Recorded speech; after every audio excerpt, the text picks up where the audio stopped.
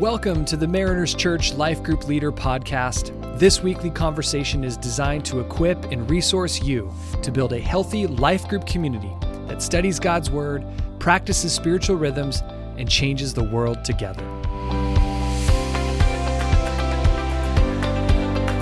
Well, thanks for joining us again on the Life Group Leader Podcast. This is a chance for Jeremy and I to have a great conversation about our leader guide as we're walking through our series, of course, connected to the weekend message. And so we are finishing up the book of Ruth. We've been studying a series called Return to Love, and it's been this amazing picture of looking at a narrative book out of the Old Testament.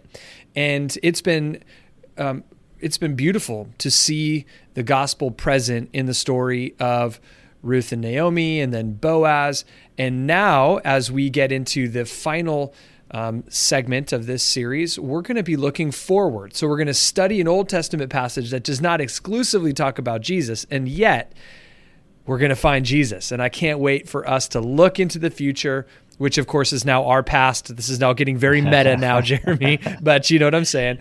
And we're going to find Jesus in the story of Ruth. And so, Jeremy, why don't you open us up with just what the big idea for this week is? One of the great things about this week, this closing week in the book of Ruth, is that not only do we see all these themes that point to Jesus and kind of represent Jesus and the work that he will do as our ultimate redeemer and the long-awaited future king, but we're going to see how the closing lineage there, when we have this kind of closing few verses that will look at the ancestry that comes through this relationship between Ruth and Boaz, ultimately points to King David, which ultimately will become the line of Jesus. So not only do we see this representation of themes that point us to Christ, but we'll see that this actually becomes the very literal lineage of Jesus Christ and his family line. So this is an exciting week.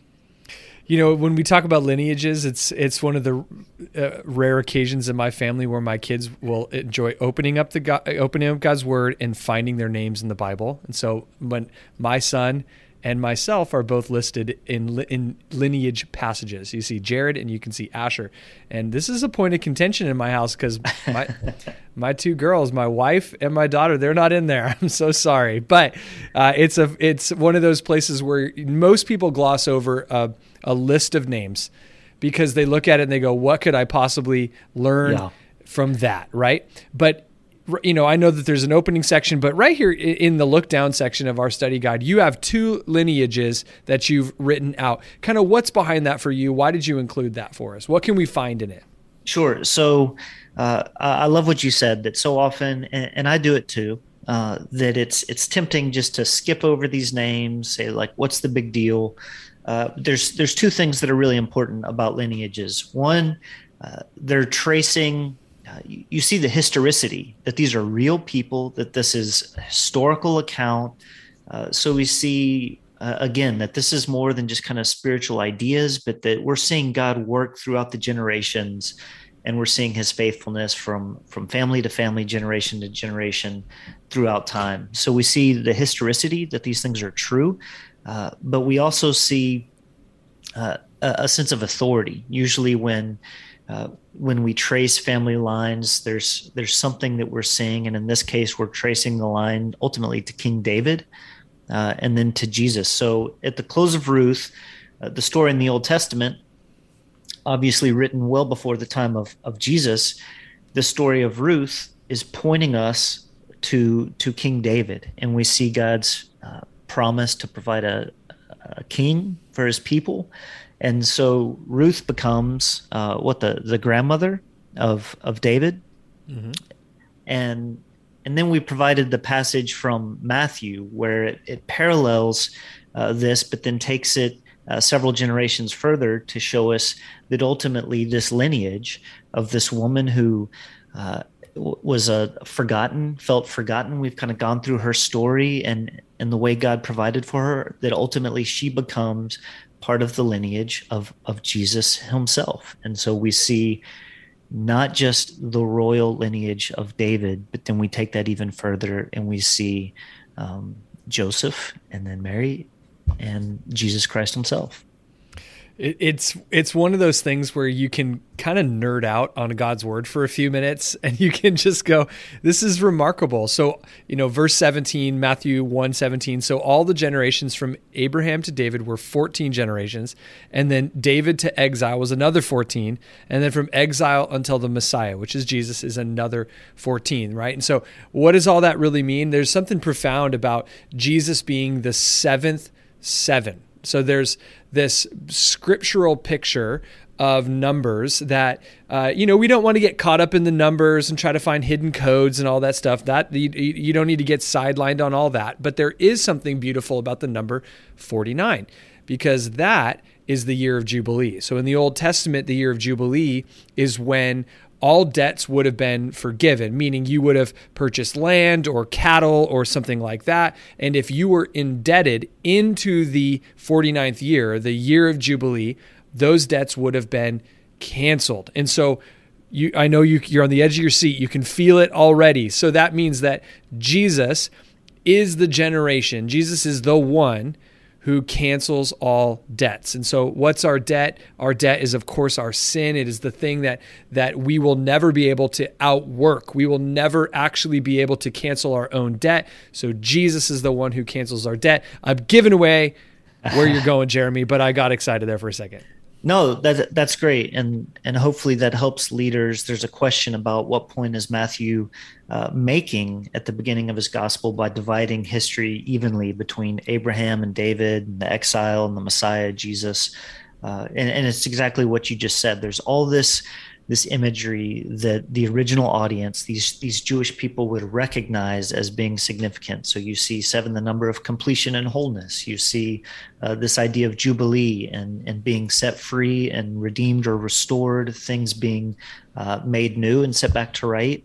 And then again, just the people named with Abraham and David, and then the exile being a low point in history, but God's promise of faithfulness. You see Matthew also tracing just those covenants and those promises that God has made over the course of history, even in the low points, promising that this, he had plans to prosper them, right? And not to harm them, but to see their good. And so throughout history, God's proven his faithfulness over and over. And ultimately, we see the completion, fulfillment of those promises in Jesus. And so as believers, we can even still look forward, knowing that the promises that we've not yet seen fulfilled in Scripture, that God will be true and trustworthy in those as well. And so as our leaders are preparing for this week, I think understanding some of that scriptural background is super helpful. But are there other things that you would want our leaders to prepare for as they get ready to enter into this week's conversation? So one thing that's just always helpful as you wrap up a series. So in this case, we're wrapping up just the short book of Ruth. I'd encourage leaders to take a few moments and read through the story again, just so you can kind of recap and discuss with your group. It's always good to think through what has God taught you during this series? Like, what have you seen that you didn't see before? What has God either brought to mind or put on your heart in a fresh way? And so what has God taught you about who he is? What have you learned even about yourself? And what are some of those moments maybe where you stepped out in faith, or you felt the Spirit prompting you in certain ways that you've responded? Just think back on those and be ready to share those with the group and encourage people just to discuss, how have they seen God's love? How have they seen his loyalty? What has he taught him in this series? I always appreciate it when a group can pause and praise God for what God has done. And I never want us to lose sight of why are we in life groups, right? We're in biblical community, which means that the source of our community is God and his word himself. And all the good things that happen within a group, all the things that happen from our group into our surrounding communities, is all intended to build up the body of Christ and to make a profound impact in the world. And sometimes we can forget that there is this presence of God in the midst of every one of these discussions. And so that's a super long way of me saying, when somebody has scriptural insight, when somebody shares something that they're learning about God's word, as a life group leader, that's such a great moment to pause and to affirm that somebody has the Holy Spirit alive in them, that's allowing and enabling them to understand God's word, to apply truth into their life. And then, of course, to practice it, right? That we don't just study God's word, that we actually go out and practice it. So I just think you got me thinking about that, Jeremy, because I just love how when we end a series, it's a time for us to reflect, right? We can look back as we close out a series, and that's a great way for us to put a little cap on this one, and knowing that next week we're going to start a brand new one. So with that, any kind of pitfalls or any things that we want to make sure that we avoid in this week? Well, I think the main pitfall would just be kind of like we mentioned at the beginning, sort of skipping over this, thinking that it's just a list of names. What is God going to teach us through that? For me, I'll just share the two main things that for me in the book of Ruth and looking at this study that God has reminded me of is one, that temptation to give up personally or feel like maybe God has given up on me. And we see in the story of Ruth, not only does she not give up, but we see how God was always working both behind the scenes and in very tangible ways to provide for her needs and ultimately to carry out his plan. So don't give up, and God doesn't give up on us. And then not only does God not give up on us, but he uses us and he includes us in his work. We get to be a part of the story. So you see such ordinary people become part of just this extraordinary work that God is ultimately going to do through Christ. And so we never know how God wants to use us as well. And so I would just encourage people to remember that and to remind our group members of that, to not think as that pitfall, to think that my life is insignificant or what could God do through me. We have no idea. And the story of Ruth is just a great reminder that we could never know ultimately what God wants to do through our seemingly ordinary life and a lot of times our very challenging circumstances. And then the final thing I would say is that this is just a great way to lead into Easter. Not only do we see God's faithfulness throughout the generations, but that's kind of one of the closing question in the leader guide this week is how does this kind of prepare our hearts for Easter? And we see the very obvious work through the lineage, how it's pointing us to Christ's life in Easter, but also just the reminder that the cross and what happened to Jesus, his life, death, and resurrection, God has known from the very beginning. He promised a redeemer in Genesis 3, and that the seed of a woman would ultimately crush the head of the serpent and kind of restore that relationship that's broken. And so now we see generation after generation, those promises, ultimately that points us to Easter. And so I'm excited about this upcoming series to get ready for Easter Sunday. Yep, I'm looking forward to it as well. So next week we'll be back with a new series from the cross. We're going to be walking through 6 weeks of the 7 sayings of Jesus as he was on the cross. Not his final words, but his dying words, the words that he shared while on the cross. And so before we close out this series and this episode, this weekend at church, Eric took some time to talk about the Multiply campaign. And I really hope that as a leader at our church that you're prayerfully considering what it would look like for you to contribute to this campaign. I know that for myself, my wife and I, we have been a part of every campaign since we've been here starting in 2002.